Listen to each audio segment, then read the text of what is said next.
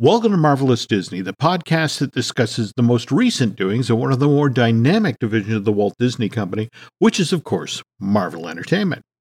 This is entertainment writer Jim Hill, and my co-host, the amazing Aaron Adams, and I are recording this week's episode on Tuesday, January 4th, 2022. Aaron, how did you and Sabrina wind up spending New Year's Eve this year? We hung out with Miley Cyrus and Pete Davidson live from Miami, and watched that while drinking mimosas all night. Okay, and I have to ask about the wardrobe malfunction. Was it noticeable, or? Well, yeah, after a while I noticed there was quite a breeze and people were staring at me and starting to point, and then I realized I had no pants on. The Miley thing also happened where she also, and yeah, it was perfectly obvious. There was no doubt as the moment was happening where we're nudging each other going, is this a Janet Jackson revived? Has it gone from Super Bowl to New Year's where we get a little extra pop from the champagne cork? And but she covered up. It was fine. There was no incident to worry about. Speaking of which, there is a Janet Jackson documentary that evidently is going to address the infamous Super Bowl thing and how Justin Timberlake walked away from that with little or no career consequences, where Janet was kind of hung out to dry. You know, it's funny. I've actually got in an old box some old newspapers for such an occasion where we find the person that decided to have this documentary made. And then I go to that box of newspapers and I find one and I roll it up real tight and I swat him on the nose and go, no, bad. Don't do that. You stop it. Bad dog. Might be a little too late for that, but I do appreciate your dedication to recycling. On the other hand, here for New Year's Eve, Nancy and I stayed in and we watched Being the Ricardos, which kind of a mixed bag. I mean, they got the period details right, and yet another stellar performance by J.K. Simmons. He was William Frawley, Fred Mertz in this, and just stole every scene he was in. On the other hand, Nicole Kidman is Lucille Ball. I don't know what's going on with her face lately. I mean, I don't know if they did a bunch of appliances to make her look more like Lucille Ball, or if this is a Botox situation, but when you're playing one of the most famous comedians in entertainment history, you need to be able to move your face, and it was kind of like Nicole was being a very large orange-haired Barbie doll. It was a little strange. But again, that's how I spent my New Year, and I gotta tell you, Aaron, I'm experiencing some very heavy deja vu right about now, both in a good and a bad way. So trying to stay focused on the good stuff, like Hugh Jackman, Wolverine from the Fox X-Men movies, is appearing on Broadway in a revival of The Music Man. And we'll talk about Hugh wound up as Wolverine on the second half of today's show. But first, the news. And the news portion of this week's Marvelous Disney is brought to you by Storybook Destination, trusted travel partner of the Jim Hill Media Podcast Network. For a worry-free travel experience, please book online at StorybookDestinations.com. Okay, Aaron, so let's get started with the good news, shall we? Okay. This past Sunday, Spider-Man No Way Home grossed $613 million domestic, $759 million overseas, worldwide box office total of $1,370 million, which now makes this John Watts movie the 10th highest grossing film domestically of all time, just surpassed a North American gross of Incredibles 2, and it will pass Star Wars Episode 8, The Last Jedi, sometime later today. Worldwide, on the other hand, it just passed Black Panther in ticket sales and is closing in on Age of Ultron. So the big question at this point is, can Spider-Man No Way Home continue to sell tickets at this pace, especially given what's going on with Omicron right now? So this is Sony's biggest film ever, right?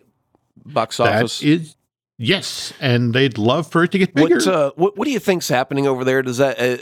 I would assume they've already got a champagne bottle out of the way. That happens on opening night. Did someone get a car? Did they get a house? Did they get a whole hotel? What was the bonus, and who got it? I would imagine that Amy Pascal. Now, mind you, this is the first one under the New Deal with Marvel, where I want to say, wasn't it Marvel put up 25% of the money and also gets 25% of the ticket sales, something to that effect. So, I mean, everybody's got to be thrilled with this pile of money, which they hope gets larger. But we are recording on Tuesday, January 4th, which is when the United States reported a record single-day number of daily COVID cases with more than 1 million new infections. To put that quickly in perspective, there are 98,000 people who are currently hospitalized with COVID, and most of them the highly infectious Omicron variant. Mind you, last September, there were 103,000 hospitalized, and that was when the Delta variant was surging, which, again, scary number, but not nearly as scary as what was going on last winter, when there were 137 million people hospitalized here in the States. I don't know if you saw the press conference early today. President Biden, speaking from the White House, reminded Americans they do have tools at their disposal, like the vaccine or the booster, when it comes to managing COVID. Here's the pertinent quote. I know we're all tired and frustrated about the pandemic. These coming weeks are going to be challenging. If you're vaccinated and boosted, you are highly protected. Be concerned about Omicron, but don't be alarmed. If, on the other hand, if you're unvaccinated, you have some reason to be alarmed. Please wear your mask in public to protect yourself and others. We're going to get through this. We have the tools to protect people from severe illness due to Omicron if people choose to use the tools. I shared this quote because as far as the entertainment industry is concerned, it's the phrase, these coming weeks are going to be challenging, that is scaring executives out in Hollywood. With the U.S. now averaging 480,000 new COVID infections per day, there are folks out west who are now wondering how long before the order comes down to close all of the theaters in North America again out of the, and here's the phrase they always use, folks, an abundance of caution. I bring this up because just yesterday, Monday, January 3rd, Sony announced that they were pushing back the release date of Morbius from January 28th, 3+ weeks from today, to April 1st, which is 12 and a half weeks from now. April Fool's Day? Yes, whoa, I feel a joke coming on, and I don't know how to New Mutants it. The other thing that a lot of people pointed out is this is the 6th release date for Morbius. And on last week's show, we were just talking about how executive at Sony and Columbia Pictures were so excited about Morbius's box office potential because, again, this Daniel Espinosa film was going to be the Marvel movie that was arriving in theaters between Spider-Man No Way Home and its eagerly awaited follow-up, Doctor Strange and the Multiverse of Madness, which, by the way, as of today, still has a May 6th release date. Now, some folks will tell you that the main reason that Morbius got pushed back to April 1st is that Spider-Man No Way Home continues to make so much money at the North American box office. And over the New Year's weekend, this John Watts movie sold $56 million worth of tickets. But with No Way Home continuing racking up record ticket sales in the States, and by the way, Sony and Columbia Pictures are reportedly readying a Best Picture promotional push, which will hopefully translate into some Oscar gold for Spidey once award season rolls around. And Aaron, when we were pre-gaming, you were offering up your thoughts about this. Well, it's a changing of viewpoints over a gradual, long course of time. A few shows ago on Fine Tuning, Drew Taylor was mentioning how he believed that Dune was going to have the edge when it came to the special effects category for the Oscars. And the reason for it was a prestige film. And to me, when I look up into my Aaron Adams Dictionary of Human Language book, a prestige film translated into a movie that everyone's going to like because it came from a book that was very popular many decades ago. And when I look over at Spider-Man, well, I see a very popular character that's many people like from many decades ago that came from another book. It just happened to be a comic book. So I think that Spider-Man could be a prestige film if you want to put it through a specific lens and view it that way, but people have to be on board with that transition, right? And they do. And so they do. You were mentioning that the borders are creeping in via way of things like Logan when it came to script writing, getting a nod there in the Oscars. It did back in 2017. First ever superhero movie to receive a nomination for a Best Screenwriting Award. But again, you also have to remember with Logan, that when that came out, 2017 really wasn't all that long ago. But since then, we've had Spider-Man Into the Spider-Verse, which actually took home the Academy Award for Best Animated Feature that year. And people were heaping praise on that left and right. And the reviews for Spider-Man No Way Home have almost been universally glowing. Right. It's a different time, but I think Drew isn't wrong. If you're a betting man, at least, when it comes to Dune, there's a certain amount of recognition that film should get something come award season. But at the same time, Spider-Man No Way Home is coming up fast. And speaking of which, with No Way Home continuing to do huge business, in theory, pushing Morbius' release date back a few months so No Way Home then has the spotlight all to itself and can do better during award season because there isn't another Marvel movie, it's particularly one about a vampire coming out and sort of snagging the spotlight. But on the other hand, off the record, if you talk with folks at Sony and Columbia Pictures, they will tell you that one of their main concerns about Morbius is that 3 weeks from now, will movie theaters still even be open? They really don't want to fumble what could turn out to be a potentially huge payday for the company, especially on the heels of audiences who are just chomping at the bit for more Marvel goodness before Multiverse of Madness arrives in theaters on May 6th. Do you see any sign or indication that the nation is going to say this particular industry has to shut down because we don't like what's going on with Omicron? What kind of freaked out the folks in exhibition?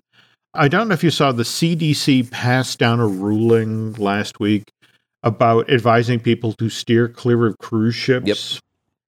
And cruise ships pushed back hard to the effect of, now, wait a minute, we're the ones who've been strictly adhering to this, and we do testing of all passengers. And, I want to say they have an incident of, was it 0.02 or maybe 0.06?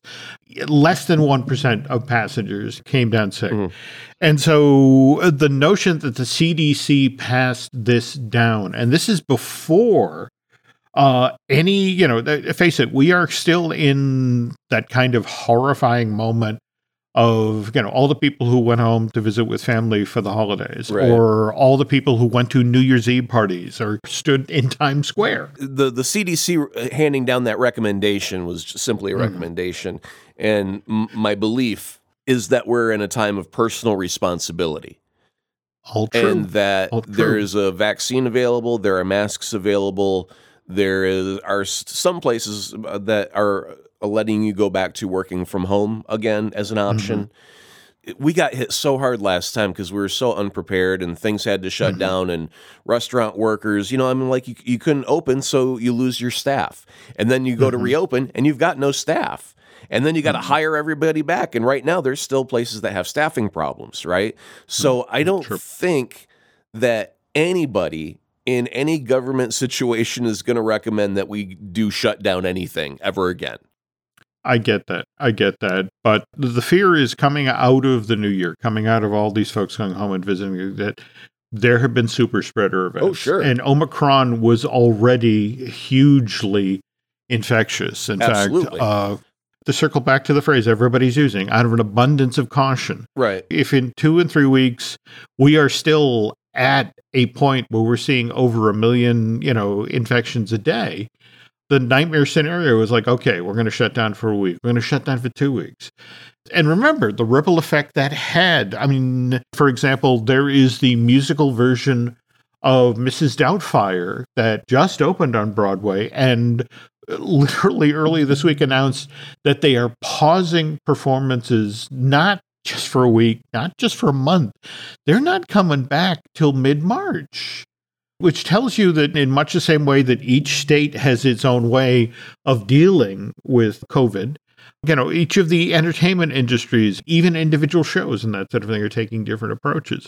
Where the calculus got interesting, though, was that while this is not official yet, in the classic food chain of, I Hit Film, it was going to be released digitally. And then 2 weeks after that, you could go to your Best Buy, you could go to your Target and purchase your physical Blu-ray or DVD. And what's interesting is you can order this right now, but they won't tell you what date it's being delivered. What the studios are telling the big boxes is to anticipate that on or about March 1st, Spider-Man No Way Home will be available for digital HD through Amazon Video and iTunes. And then 2 weeks later, physical copies of the Blu-ray and DVD version of No Way Home will hit store shelves. So that was another thing that was in the calculus at Sony and Columbia Pictures, to the effect of, if we're in a situation where we have to hand this film off to our other partners, and we have to be ready to do that. And if COVID is going to necessarily restrict people going back to theaters, we don't want to be in competition with ourselves. So let's take Morbius out of the equation. But even then, it then became a conversation with Marvel Studios, to the effect of it like, hey, we have a locked-in release date of May 6th for Multiverse of Madness. Historically, that's when we look at Endgame, when we look at Infinity Wars, that has become the new sort of launch date for the summer blockbuster season. So you need to respect our, and not horn in on our turf. And so they were asking, we want you to release this 6 weeks before Multiverse of Madness opens. Whereas the folks at Sony were looking at, we're going to be having... That'll have Morbius opening at theaters just as the Blu-ray of Spider-Man goes on sale. And it's like, no. We need to do 4 weeks. We need 2 weeks of people, having the disposable entertainment income to buy their copy of the Blu-ray of No Way Home. And then, they'll have other entertainment money available to go to the theater to see Morbius. And they finally split the difference and agreed to 5 weeks. But yeah, for me, I love the sort of entertainment industry three-dimensional chess, where it's like, this is our release date, and you need to respect that. And it's like, well, I respect your release date, but I also have the Blu-ray of No Way Home breathing down my neck, and you need to give us some leeway here. Marvel should be a little bit more open to the idea of putting Spider-Man out on digital and Blu-ray really tightly with Doctor Strange in the Multiverse of Madness. Mm-hmm. Not as a distraction, but as a hell of a good promotion. Hey, remember how that movie ended? And you can't wait to see this movie because we had to put the trailer at the end of it. Mm-hmm. What better connective tissue than the trailer being your end credit scene for the movie that's coming out just moments after the Blu-ray drops of Spider-Man. They should really kind of dive into that whole, I don't want to say riding the coattails of, but it's a hell of a lead-in to their movie. Most movies don't get that kind of a lead-in. You are not wrong. But if you think of this from the big box's point of view, who have, they've just come out of Christmas, and they're also dealing with the exact same thing. For example, my local Target. Once again, as you walk up to the store, there is now a sign on the outside to the effect of, if you're coming into the store, please wear a mask. And sales have dropped because people are now, once again, kind of freaked out about potentially going out and getting Omicron. So something like this, a super hit movie, they want it sooner than later. And they have already made promises to Marvel to the effect of, we'll give you the end cap. You walk into the store, it'll be one of the very first things you see.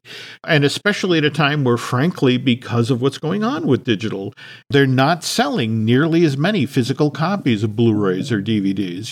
This is another huge potential financial windfall, because if you're going to buy a movie this year, a physical copy of something, chances are it's like, oh yeah, that one I saw in movie theater and I really, really enjoyed. I want that to be able to watch that at home. And then again, as long as we're talking three-dimensional chess here in calculus, so why don't the folks at Sony and Columbia Pictures do what Disney did last year with Morbius? Why don't they put it out in theaters at the same time as they make it available through premium access. Remember, Disney got $29 out of every person who decided they didn't want to go to a movie theater to see that Kate Sherlin movie. But if they wanted to watch Black Widow at home, they had to, in addition to having a subscription to Disney Plus, they had to pay that $29 fee. And Disney's been very upfront about, that opening weekend of Black Widow, we got $60 million in premium access money. But only just like in the last week to 10 days, Aaron, Disney has been upfront about what they lost. And this was strictly through piracy because Black Widow instantly became available on the same day it was released to theaters digitally through its premium access on Disney Plus. It then traveled the globe instantaneously. And the number that Disney's now finally willing to admit that potential revenue that was lost through the decision of putting it out through premium access, $600 million. I bet that's some fuzzy math they got going on there.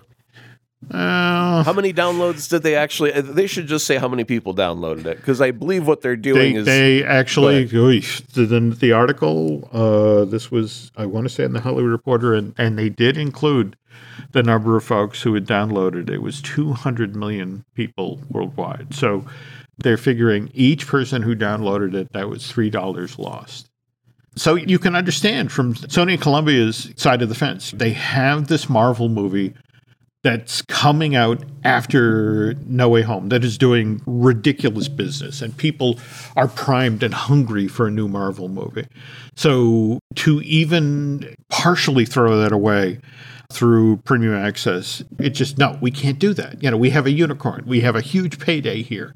We have to make the best use of this resource. We have shareholders. We have a responsibility to the studio. So if you think about all of the other Sony and Columbia Picture titles over the past 22 months that got tripped up by the pandemic, it's also especially crucial that Morbius be released at the best possible time with the strongest possible promotion to cash in on No Way Home. And again, this is why it got pushed back from January 28th to April 1st. But you're right. You would want the digital version of No Way Home coming out as close as possible to Multiverse of Madness, because, what better way to tee up that movie and send people back into theaters? But again, it's not just movies that have been tripped up by the pandemic. As we mentioned earlier, Broadway has been suffering as well. In fact, the highly anticipated revival of Meredith Willson's Music Man, which starring Hugh Jackman as Professor Harold Hill and Sutton Foster as Marion the Librarian, this was supposed to open on Broadway 15 months ago, Aaron.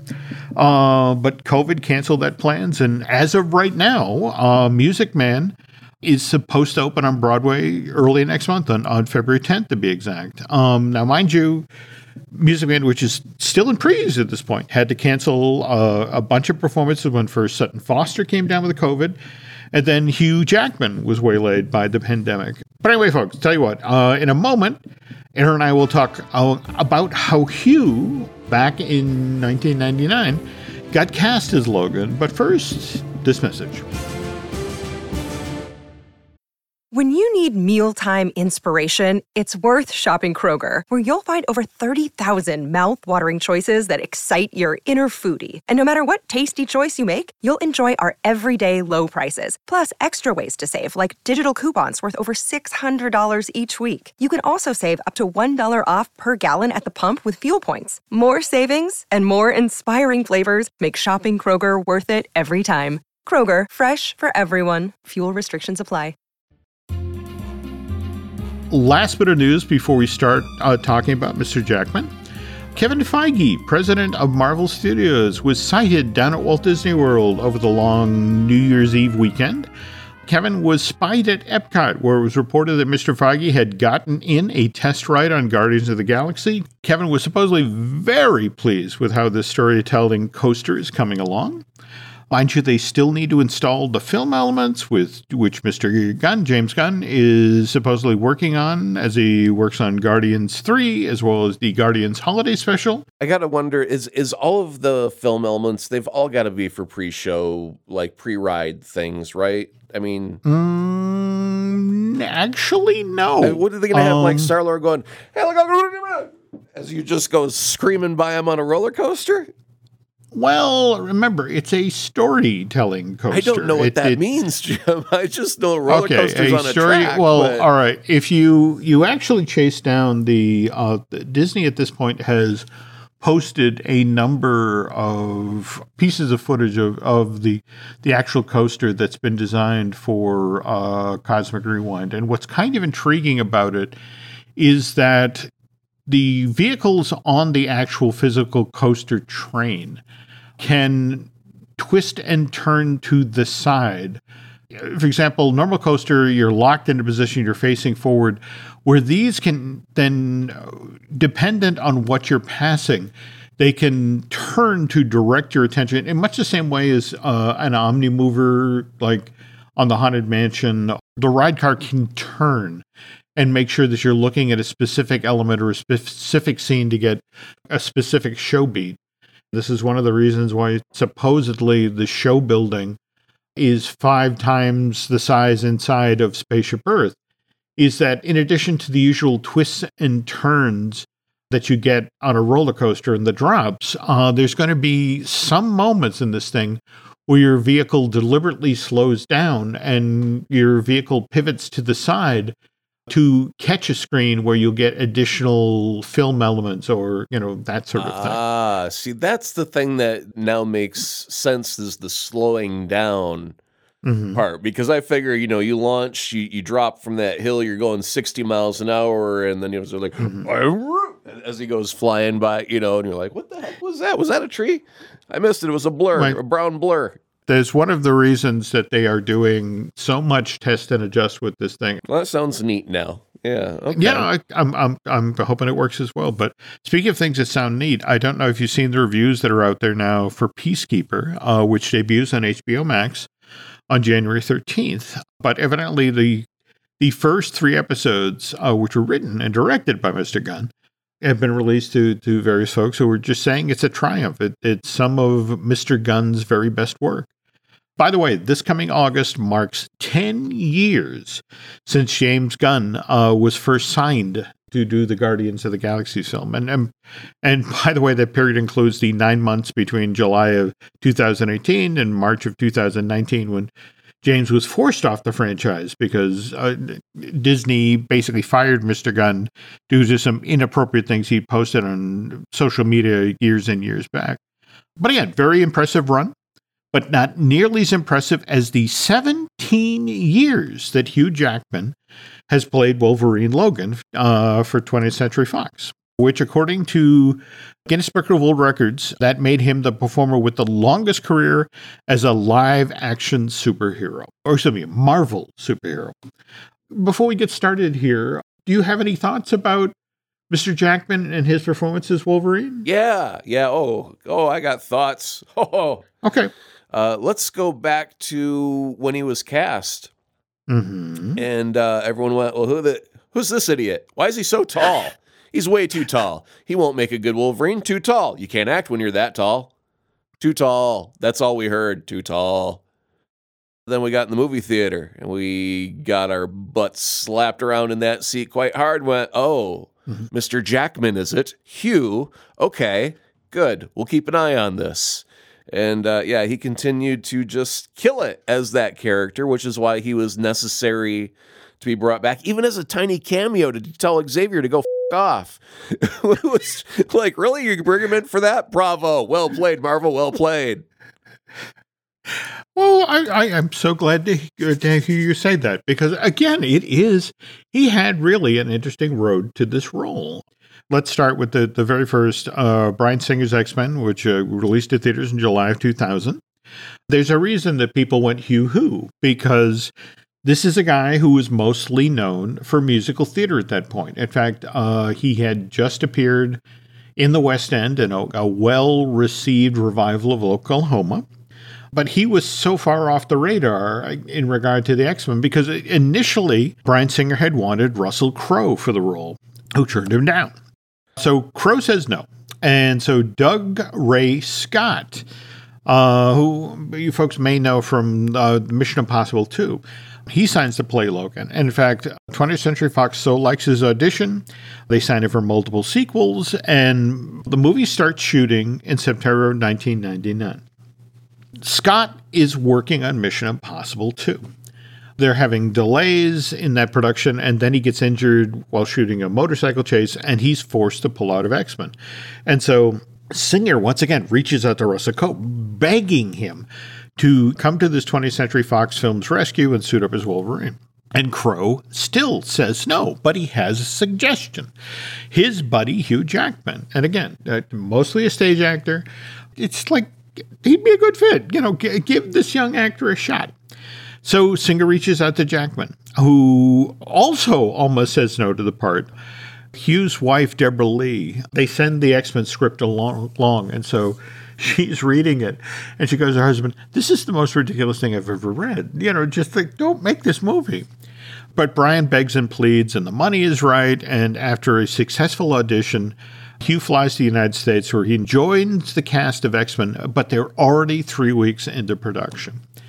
And right off the bat, he gets off on the wrong foot, because he's an Australian, he's not much of a comic book fan, and so Jackman had studied wolves as the Wolverine. He thought, it's like, he didn't know there was an actual Wolverine. The INE of Wolverine is to imply ish. It's like Wolverish. I'm kind of Wolverine in that way. And so, hey, mate, I'm going to go study them American wolves up there. I believe they got some gray ones, some mighty big blokes there.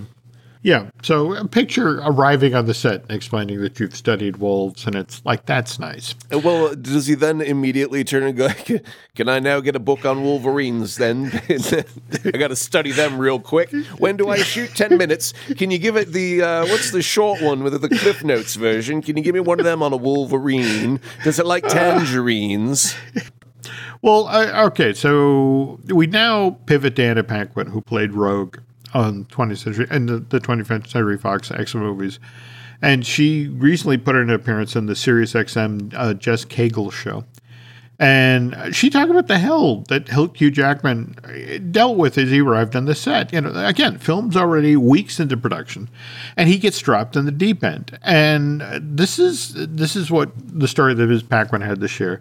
Hugh got put through the ringer on the first X-Men movie and never, ever complained. I mean, it's minus 40 degrees out, and Hugh is being dropped off of some building onto his back over and over and over again. And even after enduring something like that, Hugh still behaved to the cast and the crew like this nice, normal human being. Hugh is also wearing these claw prosthetics, so his hands are basically useless. And me personally, a couple times I had to pick bits of cigar out between Hugh's teeth because he just couldn't do it himself when the claws were out without causing personal damage. And I have a lot of close friends from my years working in the X-Men movies, but Hugh is the one I remain closest to. Not just because I had all of my scenes with the guy, but also because Hugh was and is this lovely, gracious human being. Wolverine was a challenging role for Jackman for a lot of reasons. And first and foremost, Logan doesn't have a whole lot of lines. So I guess after he finished going through the Wolverine Cliff Notes, he pivoted to Clint Eastwood and his performance in those spaghetti westerns, the Sergio Leone, where he played the man with no name. And learned how to squint and look left and right, real shifty-like. Yeah. And he also, whenever possible, he did Wolverine stunts himself, which perhaps explains Paquin's backwards off a building story.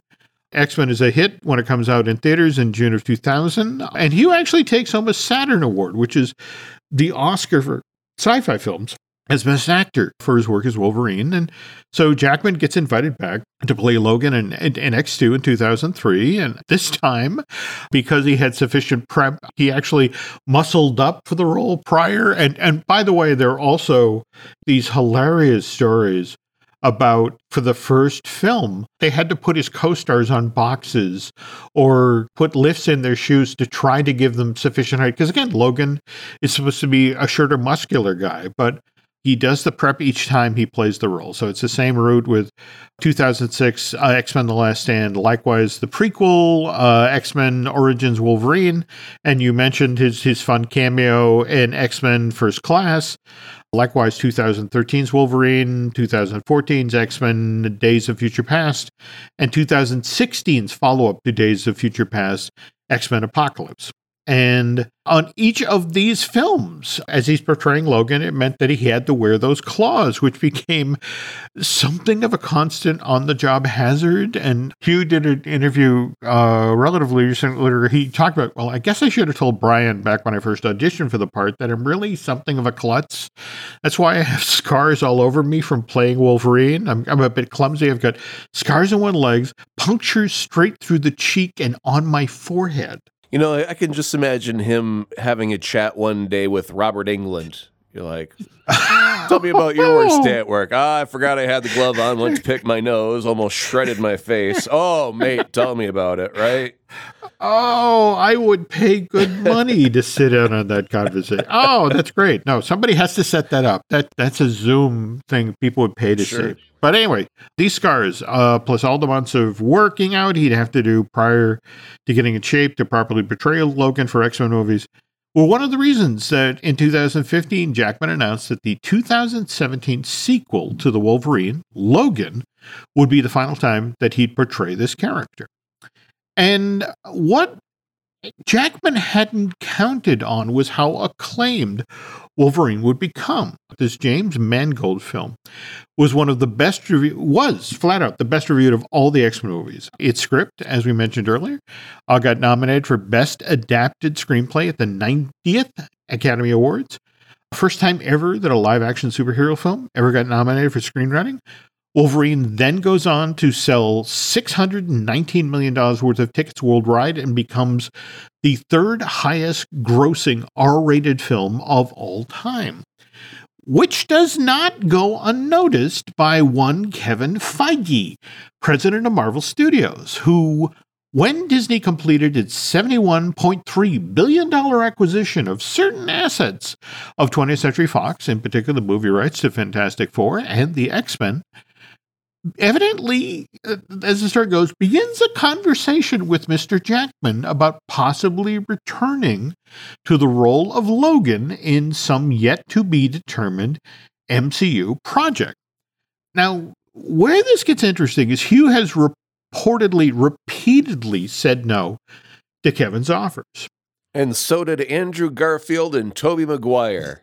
That's actually the story that's been told to me, that Feige supposedly responded, wait till you see what we're doing with Spider-Man No Way Home. We can do something similar with Logan, like we just did with Tobey Maguire and Andrew Garfield, to have the character of Wolverine stay true to everything that happened before, but still find a way to bring Logan into the MCU in a way that's fun for you and fun for the fans. And the part of this story that I love is supposedly Feige allegedly offered to put Jackman in touch with Maguire and Garfield.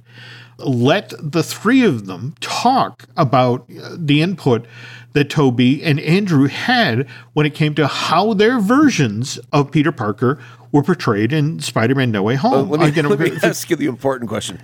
All right, man, how many zeros are on the check? And then they tell him, they both jot down a number on a piece of paper. They fold it in half, slide it across the desk. He reads it. He goes, all right, I'm back as the Wolverine. Well, that will obviously be part of the decision. But there was a wonderful article that the Hollywood Reporter did in like the last week about bringing Maguire and Garfield in. I mean, the stories they tell were these two guys, they couldn't show them script because the scenes hadn't been written yet. So they joined the project as articles of faith. And meanwhile, the screenwriters go off over the Christmas of 2020 and write the scenes and then send them to Tobey and Andrew.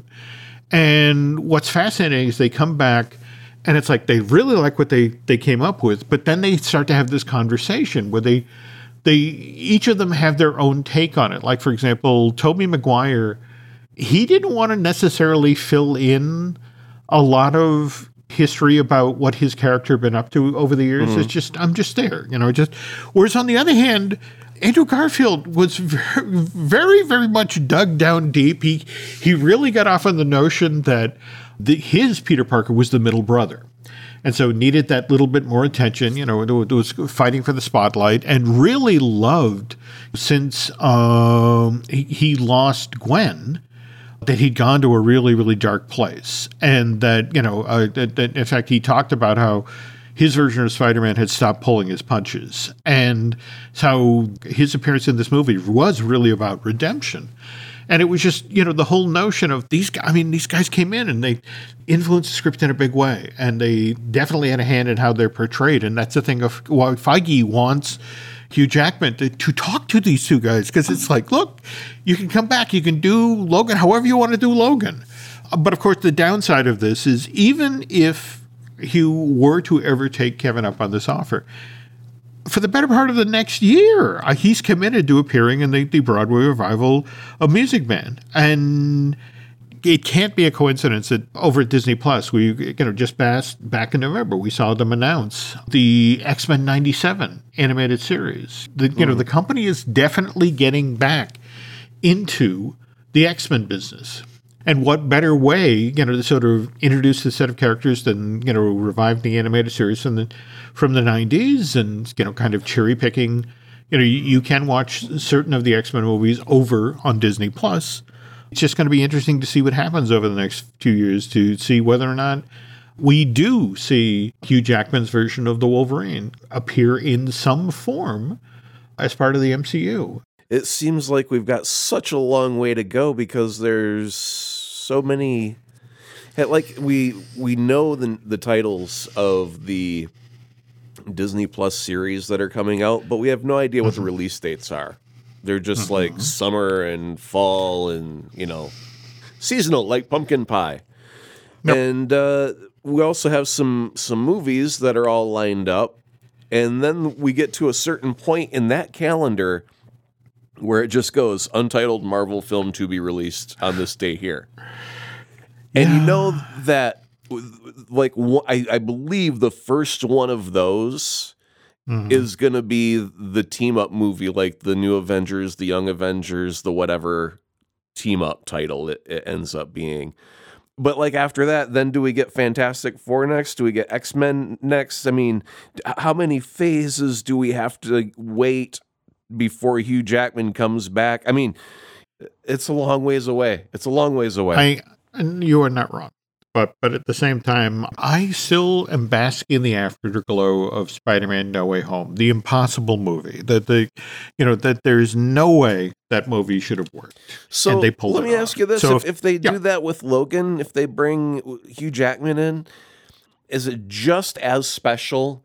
Or is it a new trope, a new gag where it's just like, oh, we got to do this with all the characters now? Where does it end? I mean, we got a new Blade coming, but do we get the old Blade coming back as well just because Wesley Snipes also likes the taste of money? I do not know how to answer that because there is a part of me that, I wouldn't necessarily mind seeing Patrick Stewart come back as Professor X. But at the same time, Sir Ian McKellen, it's a dangerous road to go down. I see what you're saying. But yeah, I mean, at some point, we can acknowledge that they exist out there. We can, during Doctor Strange and the Multiverse of Madness, they can crack open a little window into a multiverse place, and Hugh Jackman can be there, and he can say, F off, and then they'll close the seal right back up and move on. And that will be our acknowledgement that he exists, and he's out there somewhere, along with the entire rest of the cast that we don't need to see right now. And then we can move on and just have someone else be recast as Wolverine and do new X-Men. Because the thing is, as soon as you start getting into, we got to bring Hugh Jackman back, then it does become, well, we got to get Patrick Stewart back. Or do we go with the other guy? There we go. And do we bring back that version? I mean, we love Hugh. Nothing against him. Time for new stuff. That's it. Well, again, it'll be interesting in a couple of years to see how this actually plays out. And more to the point, whether Mr. Jackman, who, one final story, because, again, you have to go watch this video. It's from Sutton Foster, as we mentioned at the top of the segment, came down with COVID, and they're in the middle of previews of The Music Man, which meant that her understudy, a woman who had only been watching from the sidelines, had 7 hours to get ready to go on in front of a full Broadway audience. And so that night she steps into the role of Marion the librarian, and they go through the entire show. And at the end of the show, they're doing the curtain calls, and Hugh stops the show. And he not only brings her down front, the young woman who stood in for Sutton Foster, but he brings in the other 4 understudies of the show and proceeds to explain to the audience how these performers are the heart and soul of Broadway, and explains that 7 hours ago she found out she was doing this role, and had to immediately go to a wig fitting and and get in the costume and get ready to come on, and she did this. This is the bravest thing I've ever seen in my entire life, and stood there and want you to acknowledge it. I want you to applaud, and leads the audience in a standing ovation for this crew of people. And it's honestly, it's the classiest thing I have ever seen another performer do for, and face it, this is an understudy. Doesn't normally get in the spotlight, let alone have the star of the show take you down front, go, hey, let me tell you about this really brave young woman right here. So, I don't know, just based on that story alone, I want to see more Hugh Jackman. But anyway, okay, that's it for this week, folks. And if people are looking for more of your insights and that sort of thing, they can find you on social media, right? Yeah, it's very, very easy. Just take a long walk along a beach, find a seashell, hold it up to your ear, listen very closely, and you'll hear it go, "At is abroad." Wow. Okay, I need to spend more time at the beach. Okay, our plugs. Let's see. Nancy would like me to remind you that you can find us on Twitter and Instagram as Jim Hill Media, and over on Facebook as Jim Hill Media News. If you could do Aaron and I a favor, if you could head over to Apple Podcasts and rate and recommend the show you're listening to right now, Marvelous Disney, that would be helpful. If you really, really, really like what you heard tonight, if you want to head over to Bandcamp and subscribe, that will be helpful. But seriously, folks, you want to see an amazing little thing on YouTube, go over to just type in Hugh Jackman, Music Man, curtain call, and you'll see a great speech. And okay, that's going to do it for today. Thank you for listening, and Aaron and I will be back with a brand new show next week.